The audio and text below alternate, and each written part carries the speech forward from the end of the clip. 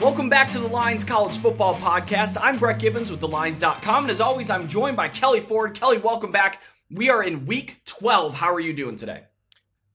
I'm torn, Brett. I'm doing great because we're talking college football, but I'm not doing great because you said it's Week 12, and that means we're running out of opportunities to talk college football during this regular season. So we've got some great games on tap. Everything's heating up, right? You've got some conference championship races that have already been locked up. We know what those matchups are. Others, there's still a ton to be left decided. Of course, we've got the CFP lurking as well. All this bowl eligibility. Our team's going to make it. Which bowls will they be in the New Year's Six or what?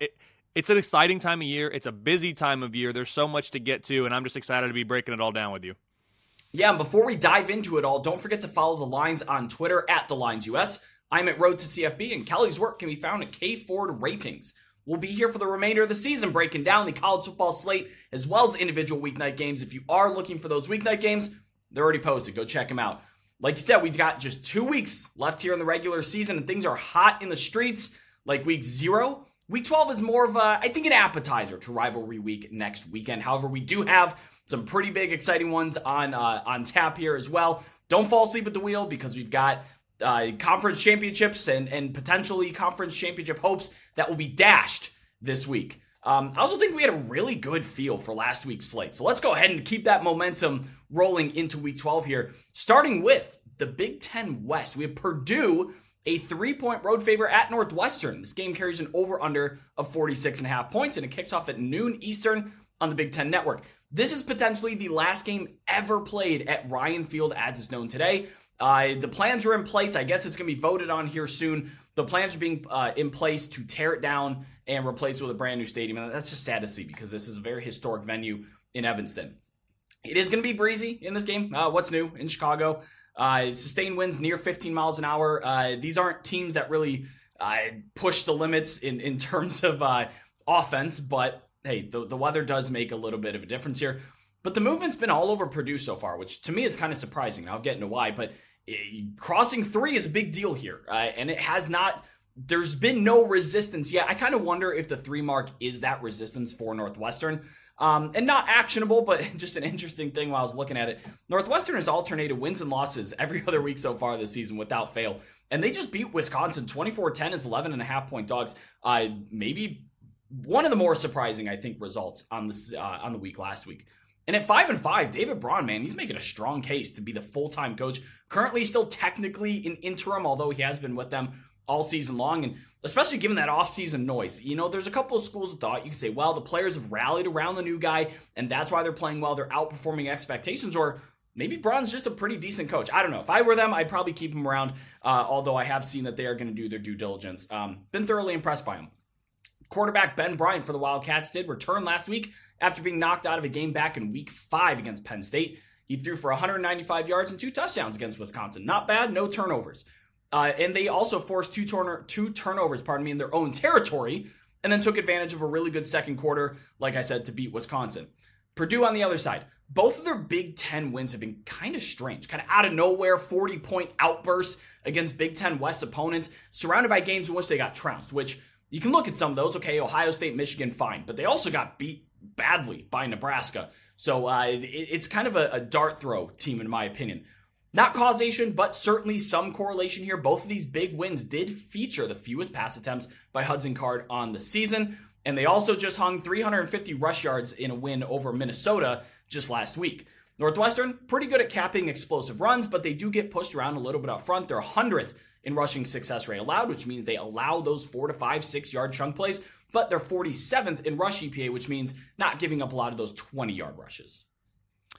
Yeah, Brett, you said almost all of it right there. I mean, it's hard for me to follow that. I've got this game as a pick'em. It's a 52% win expectancy for Northwestern. So again, the line movement, towards Purdue and 3 might be that resistance point. I think that makes sense. What a season, though, for the Wildcats. I was at Big Ten Media Days in Indianapolis over the summer. And, Brett, I remember thinking at the time, and I think I even maybe tweeted, this is the only time you'll probably ever see more media members huddled around the head coach of Northwestern, no matter who it is, than the head coach at Ohio State. Again, no matter who it is, because of the situation that they found themselves in around that time. As you mentioned, what David Braun has done, 5-5 this season. It's truly remarkable. Wildcats have already exceeded my my preseason realistic expectations and are now just one win away from reaching a bowl game, something my numbers assign just a 14% chance to happen in the preseason. So it's been a great year in Evanston. Northwestern's current power rating rank of number 76 is a season best, and as expected, this team is built around the defense, a unit that is currently ranked number 41 nationally. The offense continues to be a concern, though. It's been sub 100 all year, currently ranked number 106. That's not out of the ordinary, though, for some Big Ten West schools, as we've seen over the course of recent history. 1 year after competing for a Big Ten championship, Purdue is the only team in the West, Brett, that has been eliminated from the title game race with just 2 weeks to go here in the regular season. It's been a tough year one for Ryan Walters at Purdue, but the Boilermakers are coming off a resounding win against Minnesota, as you mentioned. 2 more wins to close out the season. They finished 5-7, and that's exactly what my preseason realistic expectations projected. So it's still in front of them with Northwestern here, and then, of course, the Old Oak and Bucket game against IU next week. The defenses are the best units in this game. Again, typical for a Big Ten West showdown. But bottom line, the home field advantage here, and you mentioned Ryan Field. It would be sad to see it go. It'd be just enough for the model in this one to lean Northwestern at a pick 'em 52% chance that the Wildcats clinch bowl eligibility this week, which in and of itself would be just a phenomenal story.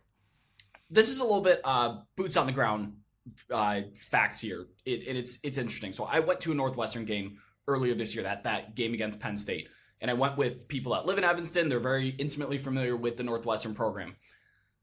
There's been a very sharp decrease in support by Northwestern alum this year. They were very taken aback by the hazing scandal, and a lot of other people were also taken aback by the decision to dismiss Pat Fitzgerald. And there's not a lot of support around this program right now. There's not a lot of people going to the games intentionally. The tailgates are empty, so it's not just people going and tailgating. They are seriously withdrawing their support of Northwestern. And this new stadium coming in and demolishing the old one is not a very popular thing, especially among people that live near the stadium. There may not be a very strong home field advantage at this one. Even with it being the very last game at Ryan Field, that will probably be enough to bring a lot more people out than normal. But Kelly, they're not supporting this team this year. I did not know all of that. That is good inside info, as you said. And 2, again, I talk every week or every time we get together about the model is not the end-all be-all. It can't capture everything. There are intangibles. I would say, that information about the home field advantage is something that should be strongly considered by bettors here, and maybe that's why the line is Purdue -3 when I have it as a straight-up pick 'em. Maybe Vegas is saying, yeah, there really isn't anything there this week for Northwestern, given what's going on. So good intel, Brett. Certainly didn't know all of that, and I understand all of it. I will say it's unfortunate for the student athletes that are competing this year because, man, they're having a good year, especially relative to expectations. But again, I get it. I understand why, and it's the reality of the situation that Northwestern finds itself in right now. Yeah, but to be honest, just looking at these teams purely, and if you want to go as far as to say, well, I'll judge it on a neutral or whatever, what's West Lafayette? Just a couple hours from North Chicago, not that far. If you remove the traffic, I should say. But either way, I think that the market has actually swung a little bit too far. Siding with Purdue is asking me to trust just a roulette table of outcomes for Hudson Card, and that's something I just rather not do, especially at this juncture. I'm probably going to wait till Friday or even Saturday morning to see what way this line moves, because those day of line moves are typically a lot sharper and a lot stronger of an indicator of a game than something that happens on Tuesday or Wednesday as we're recording here. But as it stands right now, this is Northwestern +3 for me. I think that's the way I lean. This has the potential to be a lower scoring game potentially, but also a shootout. I think I just lean Northwestern. I think they're a better football team playing better and more consistent football right now. And Purdue's just a complete dart throw, in my opinion. That's kind of the way I dice it. Moving into a big game, really exciting game, we have Appalachian State on the road at James Madison. The Dukes are 9-point home favorites in this game, carries an over-under 55.5 points as it stands today. This is weird. It kicks off at 2 p.m. Eastern on ESPN+. Okay, fine, whatever. But this is also College Game Day's pick of the week. Why can't we flex this into a national game? Come on, guys. What are we doing, though? This is the third time that Game Day has been to James Madison. First time as a member of the FBS. Appalachian State is on a 3-game win streak, and they took some midweek movement from as high as +12. I saw it down, of course, to that +9, +8.5 at some books. James Madison is just 5-12 against App State since 1982. That, of course, dating back to their FCS days. But they did have a big comeback last year when they were down 28-10.5, pitched the second half shutout to win. App State, like I said, was as high as the 12-11.5. That, to me, is interesting. And it's potentially because James Madison lost one of the most prolific players, not just on their roster, but the entire country. Jalen Green, pass rusher for James Madison, he's out for the season. That really sucks. He still leads the country pretty comfortably with 18 sacks already on the season. And he's not even going to play the last 3 games, man. This is an absolute game wrecker. But even without him, James Madison's strength is still in their defensive front. They're number 2 in EPA per rush allowed, first in success rate nationally, allowing a sub 30% rushing success rate against some teams in the Sun Belt that can run the football pretty well. They're also 5th in sack rate, so across the board, they're pretty good in their front 7, especially on that defensive line, even without Jalen Green. App State, on the other hand, they've had issues protecting quarterback Joey Aguilar, weird inflection on that one. Even with his super quick release, I'm talking sub 2.6 average time to throw, they're still having trouble keeping him protected. Of course, that's resulted in a very low pressure to sack rate, which has been pretty good. I think he's been playing pretty well overall since stepping in for Ryan Berger this year. 26 touchdowns, 7 interceptions. He does make up for a lacking run game, even when Nate Noel, who right now, he's been hurt. He started to look like he had a little bit more pop last week against Georgia State, going for 86 yards on 10 carries. But right now, he's still probably only at 50%, and I judge that based on the fact that his typical workload is 25 to 30 carries a game. Now he's only getting 13 to 15. That's a pretty good indicator of judging, hey, where is an athlete at in his recovery? Looks like smack dab at 50%, but improving. I'm not sure his health makes that big a difference, though, because, again, the Dukes are probably going to force Aguilar to air the ball out. They're going to take the run game away like they have all season and force the quarterback to do something with it. And then on the other end, something has to give. James Madison's been really inefficient in the run game this year. Less than 4 yards a carry on the season, 123rd in rushing success rate. App State is 119th against the run this year. So which one gives? Does James Madison continue not to block the run very well, or are they going to find some success against this defense? In an even kind of larger macro view, Brett, it almost feels like this is a little bit of a changing of the guard opportunity. You know, when people think of, FCS or upstart teams in the FBS, App State's one that comes to mind. It goes back to the 2007 game at the Big House, right? And that's been now they've experienced success at the FBS level for, a handful of years now. I mean, almost a decade now, I feel like, at this point. So App State has kind of been that team. James Madison, though, I mean, what a season.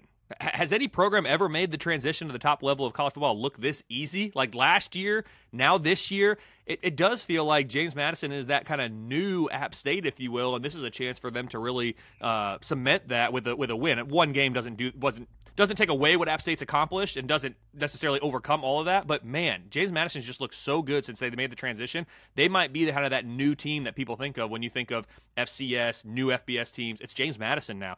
And my number in this game, Brett, is James Madison minus 10. Again, I don't know why, it just makes me feel really good about my numbers when the opening line is whatever it is.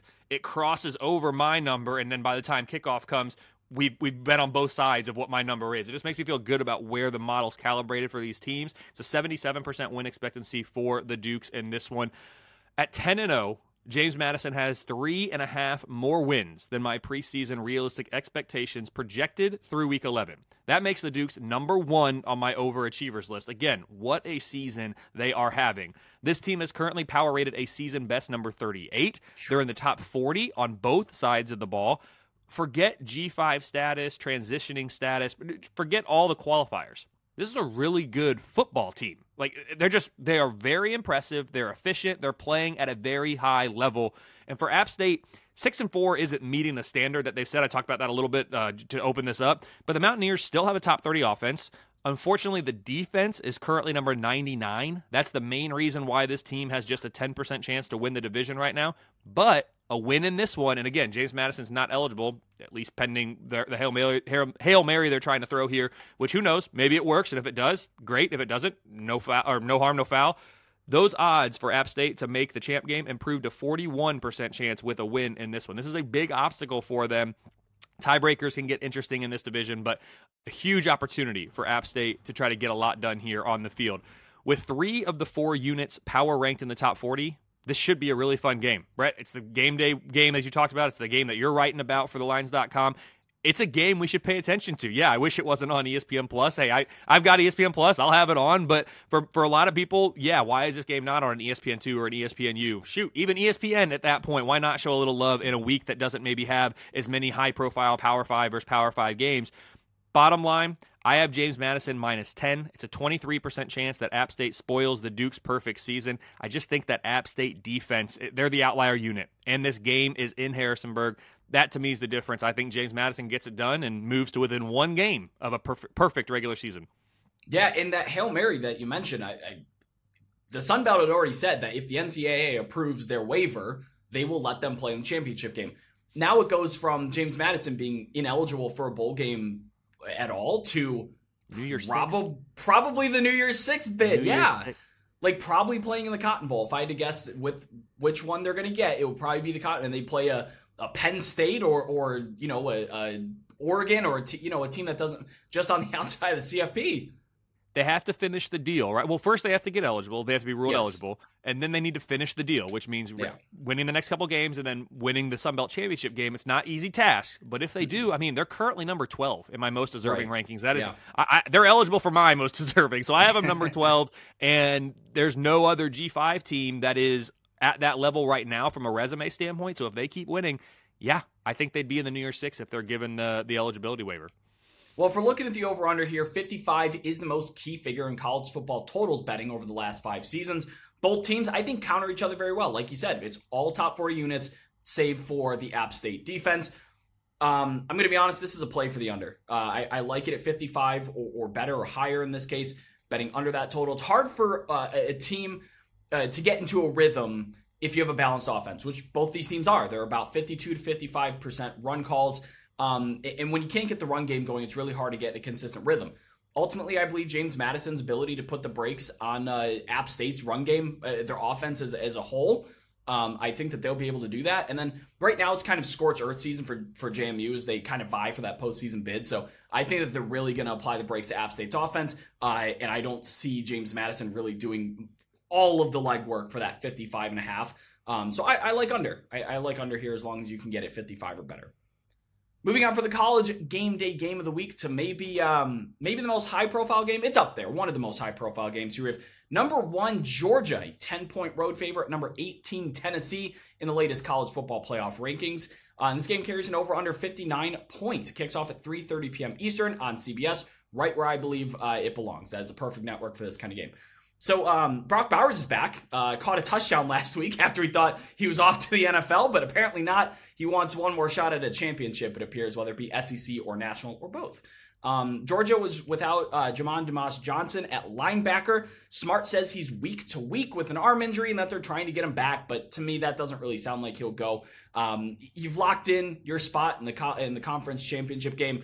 It's probably best to keep someone as prolific as Dumas Johnson curbed until you can get into the postseason. You bring him back at full health. I don't think that he's going to go for this game, to be honest. Tennessee on the other side, they have their own injuries as well. Dante Thornton, the transfer wide receiver from Oregon, he's done for the season. Jabari Small was limited last week against Missouri as well. Joe Milton he's running out of viable options to throw to. Brew McCoy, of course, had the nasty injuries. He's done for the year. And Tennessee, they're suffering from it. They're obviously not the same elite offense that we had last year under Alex Galesh and Malik Hooker, but they've taken a huge step back. And you want to talk about getting dominated, man. Tennessee was held to 48% of their available yards, 17% success rate in the red zone. They turned the ball over 3 times against Missouri. It was one of those games where the first half was pretty close, but then Missouri started to put their foot down, and there was kind of a realization in the third quarter, like, is Tennessee going to get blown out? Because they were going 3 and out all the time. They had a couple of turnovers in plus territory. But to me, asking Joe Milton to do everything is just a recipe for disaster. And I do believe Missouri, very, very good football team, no doubt about it. They hung with Georgia, of course, but I think Georgia's in scorched earth mode, just like James Madison, even at number 1. What they did so well defensively against Ole Miss came at the second level. So the Rebels had 1.9 line yards per rush. That's pretty good, especially against a defense like Georgia. But the Dogs only allowed 1.7 second level yards, which means they were flying down these ball carriers, crashing down on them, making really sound tackles and not missing very many of those tackles, not giving Ole Miss an opportunity to be breaking off really anything. They held them to absolutely nothing until that game was well out of reach. Jalen Wright is one of the most explosive backs on Tennessee. He makes his dime with breakaway runs. He's not going to be having a lot of opportunities for breakaway runs against Georgia. On the offense, though, Carson Beck, pretty darn good. He was kind of not a nothing burger, but he was silently kind of compiling these stats and playing really well, but it was against suspect competition, so he didn't get a lot of looks. And now he comes out and shines against these better teams, and people are starting to notice that Carson Beck, I wouldn't be surprised to see him in probably top 3 of Heisman odds coming into next season. Georgia averaged 9.5 yards per play against Ole Miss and 0.5 EPA per play. For context, every time they snap the football, go ahead and just tick another half point to their score. That's how badly they beat up on Ole Miss here. They picked up 88% of available yards. Of course, Ole Miss's defense has a lot of concerns. They're not very good. Tennessee's a bit better than that, but I don't know that they're much better than that. What do your numbers say? Yeah, Brett, you set the stage really nicely. I feel like some people have turned their attention away from this game since Georgia has already clinched the East. But with a watchability score of 9.6, this is my number 1 game of the week. It's actually the number 12 game of the entire regular season by this metric. I'm very interested in this one, and I think it's going to be closer than Vegas projects. I only have Georgia minus 6.5. It's a 68% win expectancy for the Dogs. It's safe to say that the Georgia offense has hit its stride. You said it's scorched earth mode. I like that a lot. The unit is currently ranked a season-best number 5 nationally and has scored at least 30 points in 5 straight games now. This defense, they've been great all year. They're ranked number 5 again this week. You put those 2 top 5 units together, and Georgia is right back in the top 4 of my power ratings for the first time in over a month. Of course, they started the year number 1. Kind of played with their food a little bit there for the first half of the season, fell to number 10 in the power ratings. They are now back up into the top 4. As they seem to do every year this time of year, the Dogs appear to have found that next gear, that scorched earth mode. They're putting it all together down the stretch here, presenting the biggest test on both sides of the ball that Tennessee will face all season based on my current numbers. Probably not surprising. By this point, and you touched on it, Brett, we all recognize the 2023 Tennessee team isn't quite on the same level as 2022 Tennessee, but as a reminder to kind of reset the expectation here, that 2022 Tennessee team, from a power rating standpoint, that was the best team we've seen in Knoxville since 1998. And of course, Tennessee fans remember that year very fondly, winning the BCS National Championship in 1998. That doesn't mean the Vols aren't a really good football team this year. My numbers suggest they are, and that's despite, let's call it what it is, the disastrous game in Columbia last week. The offense has taken a step back, Brett, as you mentioned, but it still ranks in the top 20 nationally. The defense has exceeded preseason realistic expectations. It ranks in the top 25 in the country.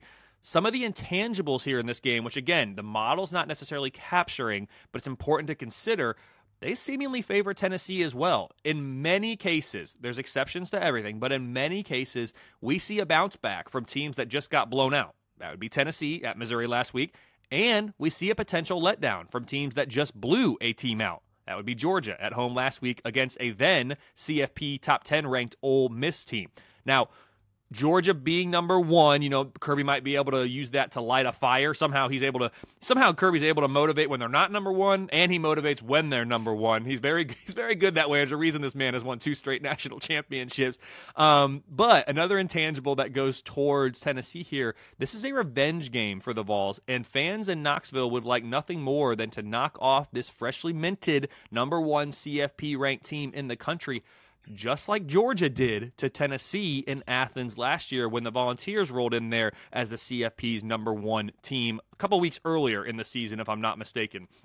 Ultimately, though, I think this game will be closer than Vegas. My numbers do give the advantage to Georgia on both sides of the ball, and despite having to go into this hostile environment, I do have Georgia minus 6.5. It's a 68% chance to win the game outright, and now that we know it will be Georgia versus Alabama in Atlanta, we can confidently assign some probabilities to what's the chance that Georgia finishes the deal here. 34% chance that Georgia goes 13-0, beating Alabama in the SEC championship game.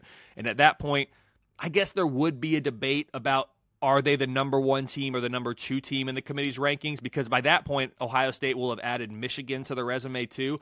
But I think with Georgia having the opportunity to add Tennessee this week and Alabama and Atlanta, and they're not supposed to consider this, but try to tell me they don't, 2-time defending national champs, I do think Georgia would be the number 1 team. And with a resume like that, hey, I've knocked Georgia's resume to date and their ranking to date, but you add these wins that they would have in this scenario, I'm not going to have a huge issue with Georgia being up there at the top. It's a tough ask on the road, and you raise a lot of very, very good points about what Georgia's going to be walking into here. And, of course, Neyland Stadium, one of the best atmospheres in all of college football. But, and I see what your model says, Kelly, I'm laying the points with Georgia again. This team is, like you said, really rounding into form. I think that they take advantage in just every asset or facet of the game. They have an advantage, in every facet of the game, except playing on the road in Neyland. Forcing Joe Milton to do too much without his pass catchers against a terrific Georgia secondary, to me, is a recipe for turnovers. Georgia is healthier and getting healthier, besides Dumas Johnson, of course. I'm not sure that it's going to be quite the same level as last week, of course. That's a almost unrepeatable ass kicking, to be very blunt about it, against a top 10 team. But this feels like a take care of business game once again for Georgia, even with the SEC East locked up. Like you said, Kirby Smart doesn't fall asleep at the wheel. That's not what he does. I think Georgia walks in here. I think they beat them pretty soundly. Tennessee's really hurting from those injuries. I'm laying the points with Georgia on the road. We have Oklahoma State, number 23, still holding on there after getting absolutely blown out last week. A 7-point road favorite at Houston. This game carries an over-under 59.5 points. It kicks off at 4 p.m. Eastern on ESPN2. The reason I wanted to bring this game up, because you may look at it and say, wow, Oklahoma State, Houston, whoa, great. I think that there was a very steep reaction to last week's outcome, and it was a very shocking outcome, of course. We pointed out, hey, this is a huge letdown spot for Oklahoma State. Watch out. And guess what? It turned out to be, but to the degree of getting beat 45-3 on the road. Shocking to me. But I've seen a lot of discourse on Twitter about this guy. And I want to bring something up that people have not been talking about. Ollie Gordon's been hurt, guys. He was in and out of the Bedlam game, but he played against UCF. Tough kid, but he was seriously limited. Just 12 carries. That, and also, Oklahoma State was getting crushed, so they had to throw the ball. But, how does he look coming into this week? I've been keeping an eye on practice reports. Haven't seen a lot of updates around him. But, guys, we're docking him for going 12 for 25 last week. But, again, he was super hurt. I don't know why that's been thrown to the wayside, but hey, another week to get healthy here. I'm going to be honest, I laid the 7 with Oklahoma State. I've been taking a lot of road favorites, and I don't like that. I don't like betting road favorites, but Oklahoma State laying the points for me. I subscribe to the theory that good teams have bad games. Just like you talked about with Tennessee on the road at Missouri. The market is so quick to discard these teams the second that they lose. And I have a couple more of these teams on our docket today to talk about. They had 4 turnovers, which is far above their season average. They didn't have their explosive, borderline Heisman-worthy back healthy. It was a big letdown spot like we highlighted. It was just kind of a perfect storm walking into UCF. The first time they played in the state of Florida in 18 years in the regular season or whatever. And when you're talking about college games and college kids, something that doesn't really happen so much in the NFL, but happens a lot in college. And I think it's accentuated if you watch college baseball. When things get ugly, they get ugly. And games get away from these players. We saw it with Georgia Ole Miss. The second you fall behind and realize, oh crap, I'm getting really beat, college kids are not the most resilient. It's harder to bounce back when you get dejected like that with all the things going against you. This, to me, is the game that just got away from Oklahoma State. It just happens. Are we going to say Ole Miss is now terrible because they just gave up 52 points? No, I don't think so. That's a game that got away from them and got progressively worse as it went on. Anyway, Oklahoma State has an opportunity to turn things back around, and they still hold tiebreakers over head-to-head tiebreakers over Kansas State and Oklahoma. So Big 12 championship game, man, is in their grasp. If they win out, they make Arlington. That matters now, Brett, because previously under the prior interpretation, because Oklahoma and Kansas State hadn't played, that head-to-head wouldn't come into play. Now the Big 12's clarified. It does come into play. Yes. I know fan bases are upset about that. As someone who's not invested in this, like I don't have a team in this fight, I think that where we landed now is the right place to be. Yes. I don't think the head-to-head should be nullified just because Oklahoma and Kansas State didn't play. But again, I work in a conference office. Like I know how this stuff goes and how it works. It's a tough spot for that conference to be making a clarification, as they called it, at this stage of the game. You like to have the rules set and everybody knows what they are before any games are played in any sport. It's tough to make a clarification at this time, but ultimately you need to make tough decisions to get to the right outcomes, and I think we've landed in the right spot in this case as someone who's not invested one way or the other.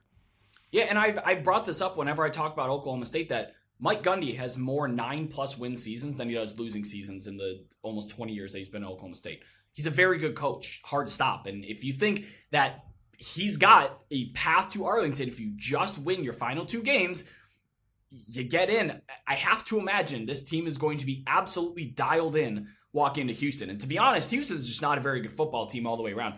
They're awful against the pass, 112th in EPA. Alan Bowman hasn't had to do much aside from last week where he threw 3 picks and it wasn't great. But when Ollie Gordon gets going, it opens up the passing game too. And Alan Bowman's been relatively efficient, especially when it's not all him and him being asked to do everything. On the other side, though, for the Cougars, Matthew Golden, they're a terrific, dynamic wide receiver, really good returnman. He is out for the season, so they're down one of their better players.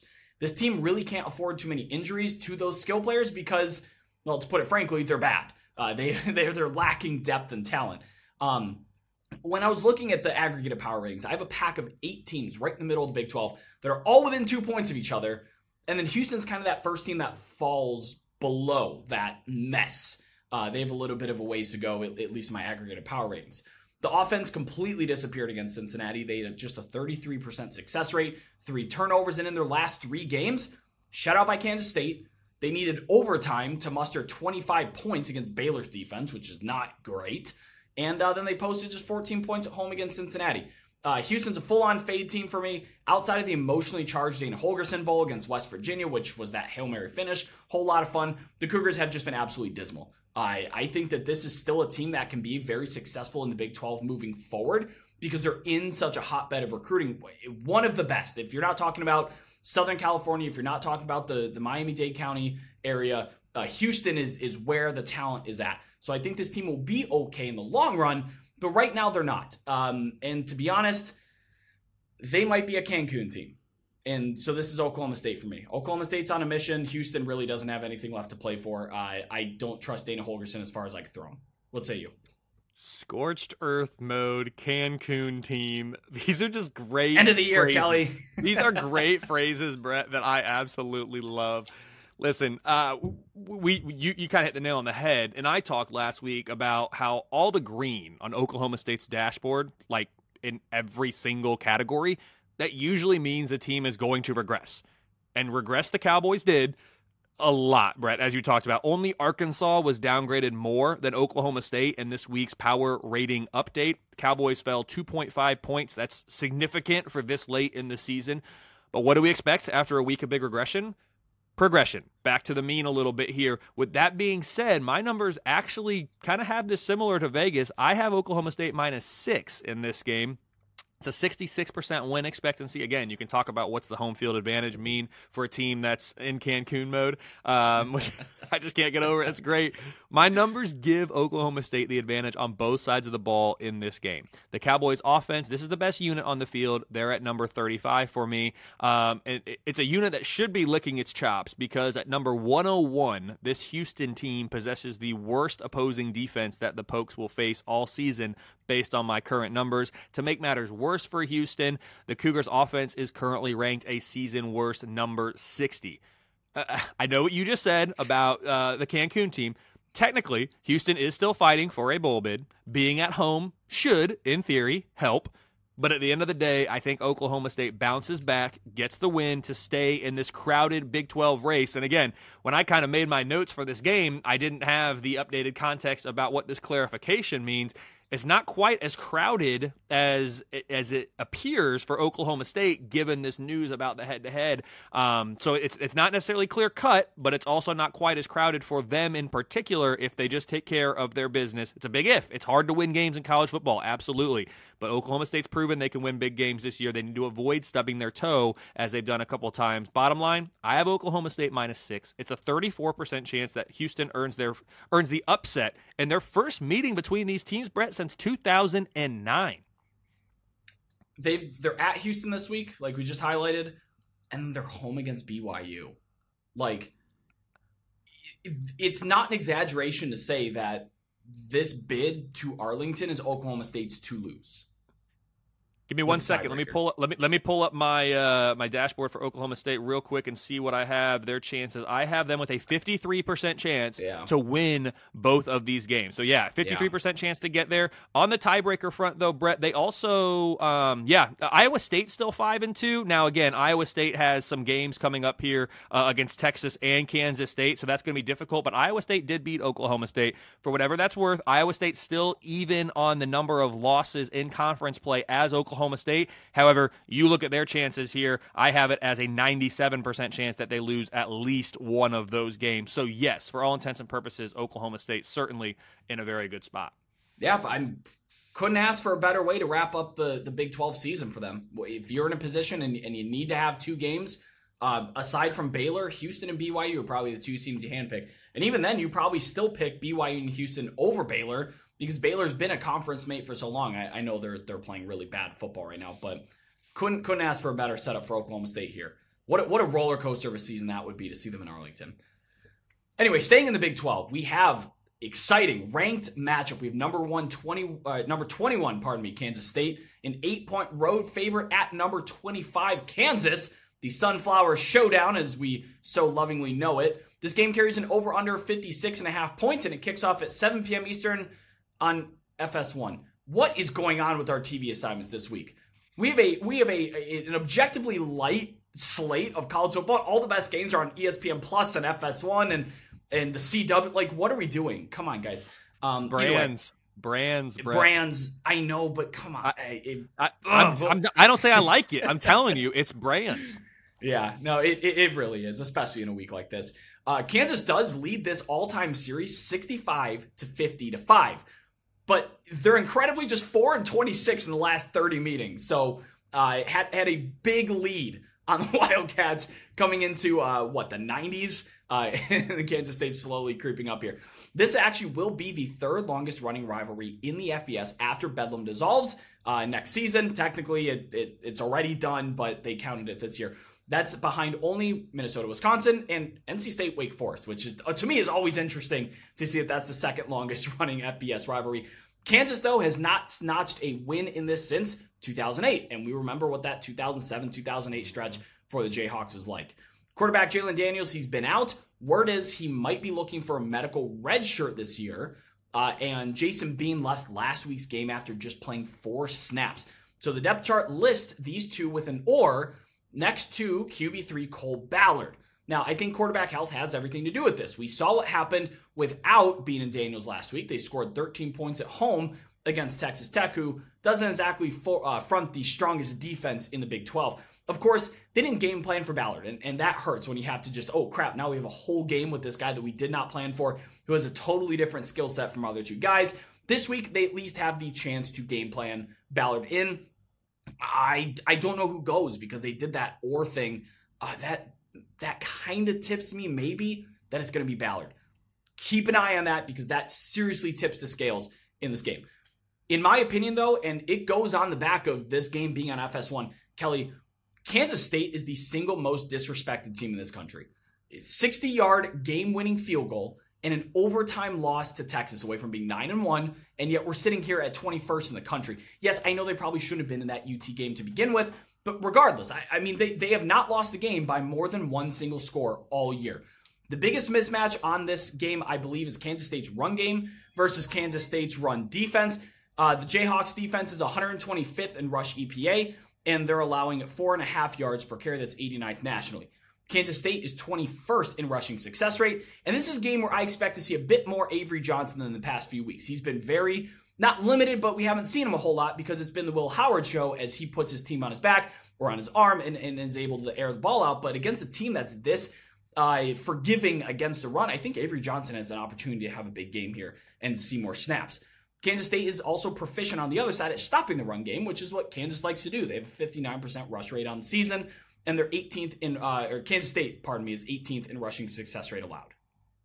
Kansas State, the kings of the what-if rankings this year, because as you mentioned, Brett, it's incredible. Every game they've lost has been by one score. They're a really good football team. But yeah, so the big breaks that went for them last year have not necessarily gone their way this year, at least yet. There's still time, though. But Brett, how about this game? Like, Kansas State being relevant in football.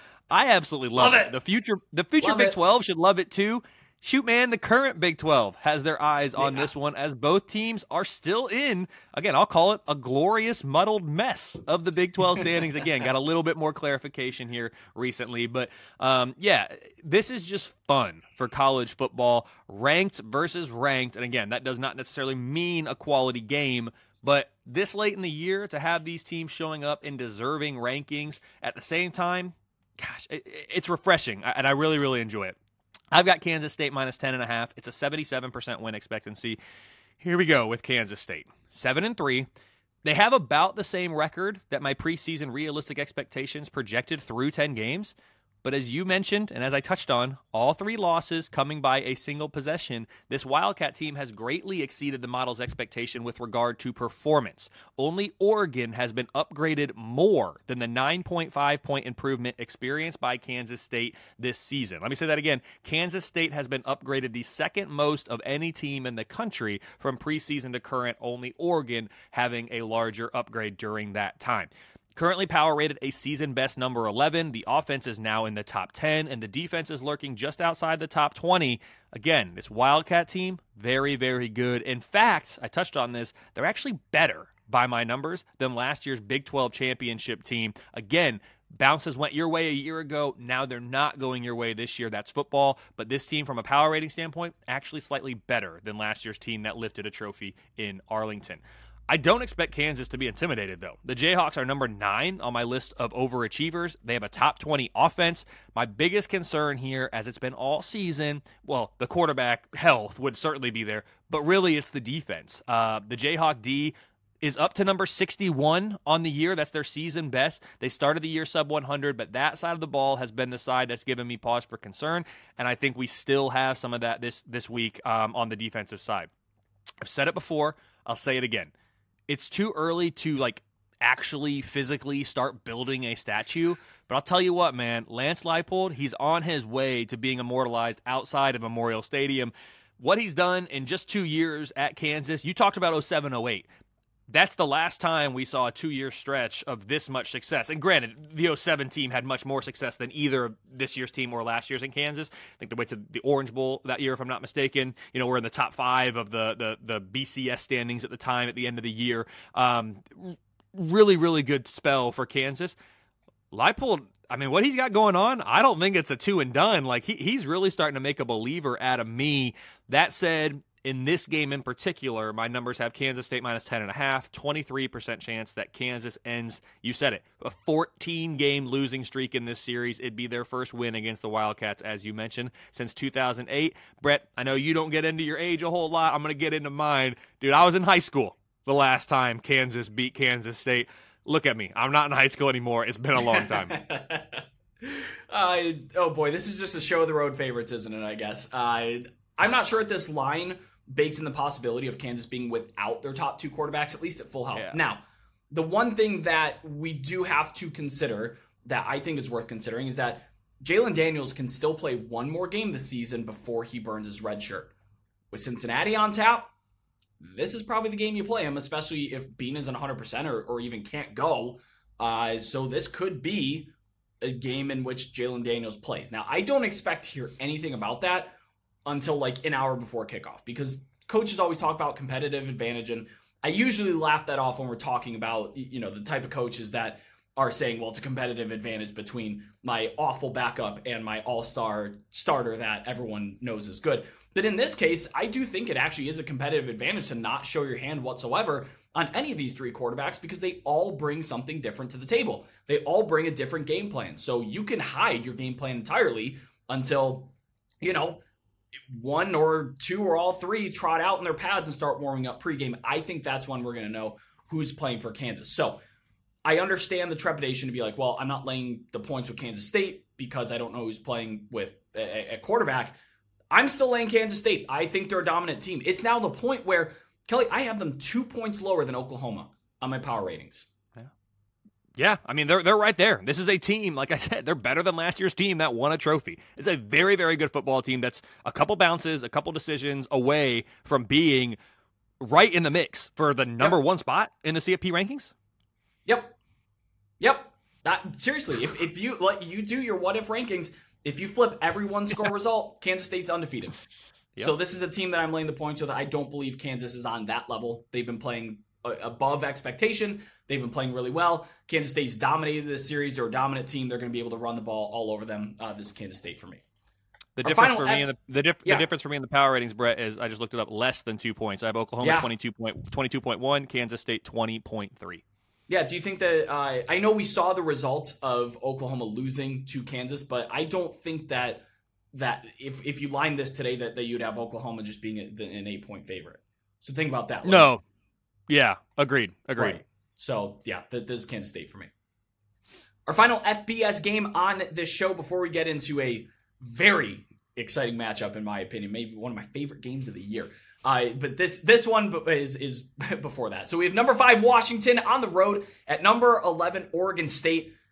Kelly, I had to quadruple check this. The Beavers are favored. 2.5-point home favorites. This game carries an over-under of 63.5 points, and it kicks off at 7:30 p.m. Eastern on ABC. Now, Washington did open as a 2.5-point favorite, and the markets flipped that 5 full points in favor of Oregon State. This is a rain game, potentially. There is rain expected in Corvallis on Saturday, especially during the game. Keep an eye out on how much is coming in.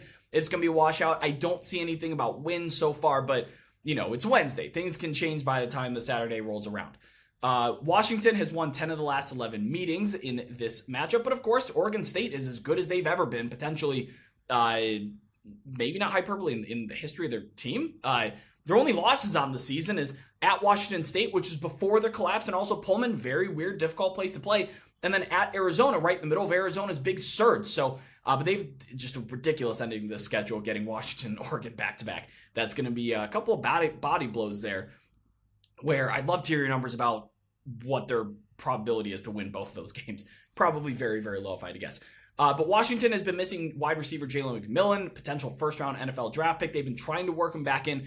Luckily, he's far from the only option in Seattle. Rome Odunze, Jalen Polk are still one of the best duo pass catchers in the conference, in the country, really. I think Jalen Polk is one of the most underrated players in the entire country. I know the Apple Cup is a really big rivalry against Washington State, but I don't believe Washington is going to be looking ahead to that game, especially with this enormous matchup on hand. And I think the notion that coaches and players are unaware of the point spread is dissipating day by day. I think Washington knows that they're an underdog going into this game. At least they should.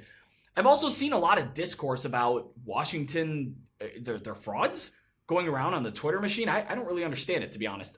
Washington continues to get by the thinnest of margins, yes, but they have they're losing the turnover battle, and they're winning on the year, and in their past 3 games, they're winning in spite of it. They're plus 2.2 yards per play on the season, so they're not being outgained every game. Now, they were outgained by Oregon, Arizona State, and Stanford, but they bounced back, and they've outgained USC and Utah. So it's not complete fluky results. And I know we like to look at, well, did they win despite being outgained? A lot of talk about the Steelers right now in the NFL being outgained severely on the season, but they're still winning. That's not really the case with Washington. They got outgained in a couple of games that they won, but not all of them. They actually should have beaten Utah by multiple scores. So my question is, what would the line be if, Washington holds on to the football into the end zone for a pick 6 rather than discarding it behind them? Where would this line be if they beat Utah by 14 or by 10? I don't know that they wouldn't be favored. So the biggest mismatch here in the game, though, I do have to say Damian Martinez and the Beavers' run game against Washington's run defense. They've really struggled. The Huskies are 127th in rushing success rate allowed, but it has come against a really tough slate of opponents. Of course, that doesn't get any easier this week. Oregon State has taken the run game out of the equation against teams like Stanford, Colorado, Arizona, but they did allow 284 on the ground to UCLA and 240 to Cal, the better rushing teams that they've faced. So the opportunity is there for Dillon Johnson, if not looking at just the season-long advanced metrics. I still think there's an opportunity for Dillon Johnson to get going, and when he gets going, the offense really opens up. Yeah, Brett, I'll answer your question first. Only an 8% chance that Oregon State, by my numbers, finishes the year 2-0 here. You talked about the end of their schedule. They haven't played a team yet power rated in the top 20. It's been a relatively easy schedule for Oregon State. It's why some people, including myself, made them a sleeper pick out in the Pac-12. But especially on the offensive side, the most difficult offenses they've faced to this point, Arizona at number 21, Colorado at number 42. now you got Washington, who's number 4, and next week you go to Oregon, who I have as the number 1 offense in the entire country. So it gets real for Oregon State to end the year. Little step up. In some high-profile games, I'm very excited for it. This game in particular, it's got a watchability score of 9.3, making it the number 2 game of the week for me and a top 25 game of the entire regular season by this metric, which might surprise some people. Just if you'd said that, hey, this is top 25 game between Washington and Oregon State. So I'm excited for it. A top 5 CFP ranked team is an underdog. You know it's going to be a good game. I do believe Washington should be on high alert, but I'm not quite as confident as Vegas is in the Beavers here. I make this Washington -2. So again, I think the opening line was actually pretty darn good. It's a 56% win expectancy for the Huskies. Washington's having an outstanding season, obviously. They are my number 6 overachiever to date. I've had them in the top 4 of my most deserving rankings for 5 consecutive weeks now.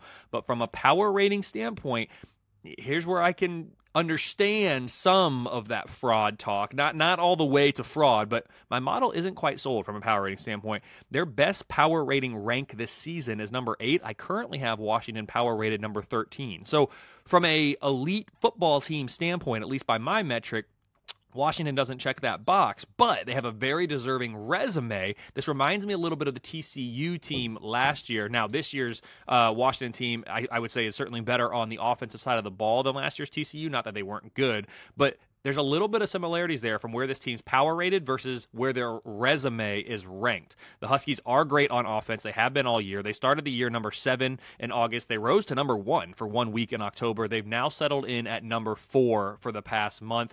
But the biggest question this year has been and continues to be just how good is the Washington defense? This is the unit that started the year number 50 in my preseason projections. They quickly moved into the top 25, but after 3 straight weeks of regression, this unit is now ranked number 43.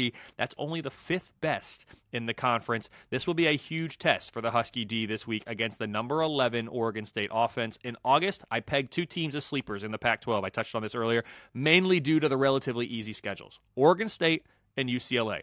UCLA has lost their way a bit here recently, but the model was pretty dialed in on Oregon State from the jump. The Beavers started the year number 24 in my power ratings. They've been between that and their current number 18 ranking all year. This defense has been exactly what I expected. They started the year number 26. They're now number 27, but it's the offense. It's been a pleasant surprise. Number 11, it's the best Oregon State's offense has been all year. It's the best that we've seen in Corvallis in a long time. The secret's out on this game. As you said, Brett, the Beavers are the favorite in this one. I think I'd like their chances more if they were an underdog, because you said it. Washington knows that they're an underdog in this game. They know, hey, we're sitting outside the CFP's top 4. We got to continue to make statements, and so I expect that they'll do that. Washington is going to be an overwhelming favorite to still make the Pac-12 championship game, even if they lose this game. But like I said, this team's already on the outside looking in of the committee's top 4. Husky fans won't feel great about their chances to make the CFP if they drop this one in Corvallis. You have a big opportunity against what's likely going to be Oregon again at a neutral site this time. But man, if the committee's not impressed that Washington's undefeated at this point, I don't think that a Washington team that has 1 loss is going to impress anybody anymore. I mean, I don't know that they'll fall. I don't know how far, I guess, at this point. But bottom line, I have Washington -2. It's a 56% chance that Washington books their spot in Las Vegas right here, right now, and rolls into the final Apple Cup, at least for now, undefeated. I do know the 2 teams have promised to keep the Apple Cup going. It has not been scheduled yet, but that is not truly a rivalry that we're completely losing here, at least. There is a potential for a skewed number here, I think, with a little bit of recency bias, and that being Oregon State just absolutely crushed Stanford. That was a no contest there. I said it was a potential for a Cancun team earlier in Houston. Well, Stanford is the Cancun team in the Pac-12. They have completely phoned in the rest of the season. Oregon State, they're an excellent team, having an excellent season, but they've been less dominant against that top-tier talent on their schedule. Like you said, their schedule's been fairly favorable. Utah's offense was a total disaster that didn't know what they wanted to do at quarterback when they played, and the Utes have since improved on that. UCLA's defense is atrocious, and of course they're sliding. I just see a lot of caveats in your favorite term, in their ranked wins, quote unquote. If there's ever a year to fade market movement too, this has been the one. It hasn't really been nails. So I will take Washington if it hits 3. I think they win this game outright.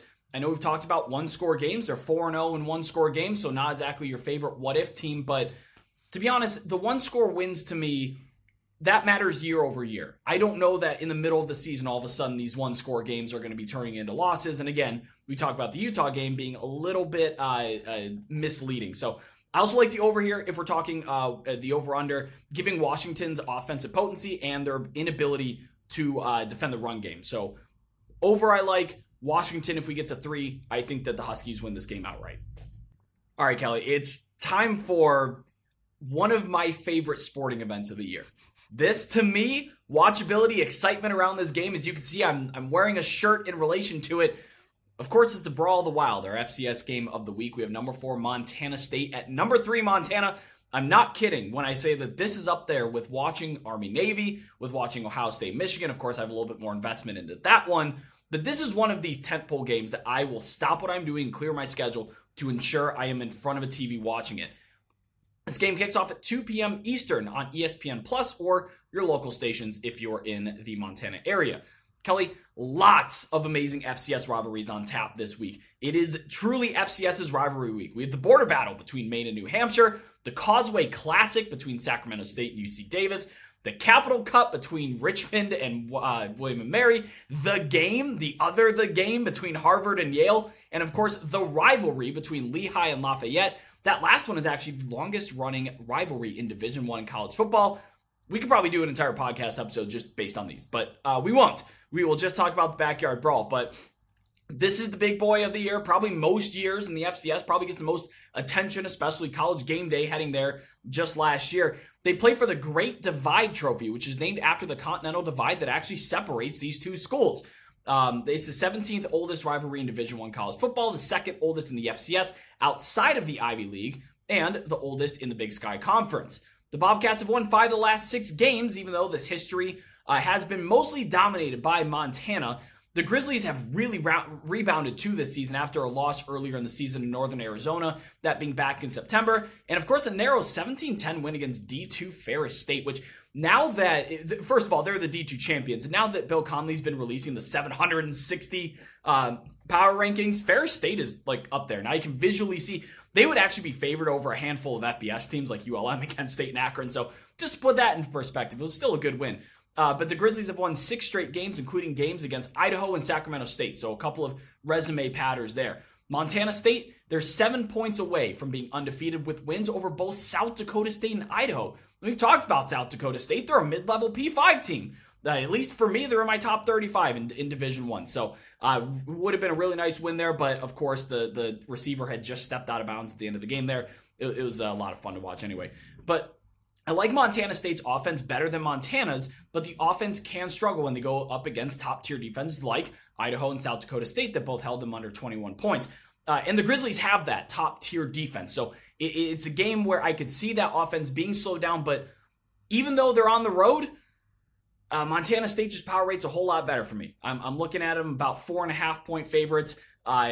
Your numbers may differ, but I think if we get a Montana State at -3 or better, I'll probably bet them. But if we're getting +3, I'm probably on the +3 or better. I'm probably on the Montana side. What do your FCS numbers say about this FCS game of the year?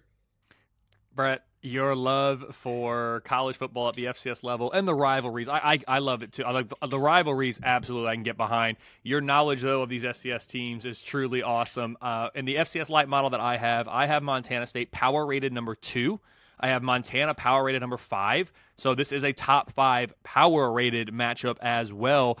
My numbers like Montana State by 6 on the road here at rival Montana. I absolutely think that this is a game worth a screen if you can dedicate it to it. And I do like, honestly, the fact that this is FCS rivalry week because from an FBS standpoint, as you talked about earlier, objectively, it is a little bit lighter maybe than some other weeks that we have in the regular season, of course, with rivalry week at the FBS level on tap next week. So number 2, Montana State, -6 at number 5, Montana is what my FCS Lite model would say about this one. Kelly, it's kind of sad, though. We're a day early on this game because Saturday in Missoula is forecast to be about 51 and sunny with light and variable winds. That's not the weather for the Brawl of the Wild. If you look forward one day, we're dropping down into the 40s with rain and sleet and hail, or not hail, but snow and wind, and that's the weather I want this rivalry played in. So I'm going to petition to push it to Sunday, just for the sake of the outdoor weather, because these two schools, of course, are playing out, are among the few that play outside football this far north in our country. But that's it. That's our Week 12 rundown. Only one more of these left before we get into bowl season and conference championship and the playoff and all that good stuff. But hop on over to our Discord server where you can connect with over 4,000 sports betting fans and get live updates in our college football channel. There you can join a sharp and very active community. Don't forget to subscribe to Aligned YouTube for weekly college football odds and betting videos for the remainder of the season and postseason. And subscribe to us on your podcasting app of choice, be it Spotify, Apple Podcasts, Google Podcasts, whatever you're using these days. Drop comments down in the comment section below and where you lean in each of these games. I want to hear your Brawl of the Wild predictions. If you got some of those opinions, let me know there. And please leave us a good review if you like the show on those podcasting apps. Kelly, before we get out of here, please let everybody listening know where they can find your work. Absolutely, Brett. You can find me over on X at KFordRatings, the website KFordRatings.com, and of course over at thelines.com doing some writing there as well. So it's going to be a great week of college football, Brett. Let's enjoy it, and we'll do it again next week. Yeah, we sure will. Thank you so much as always for watching. I'm Brett Gibbons. That's Kelly Ford. We'll see you all next time.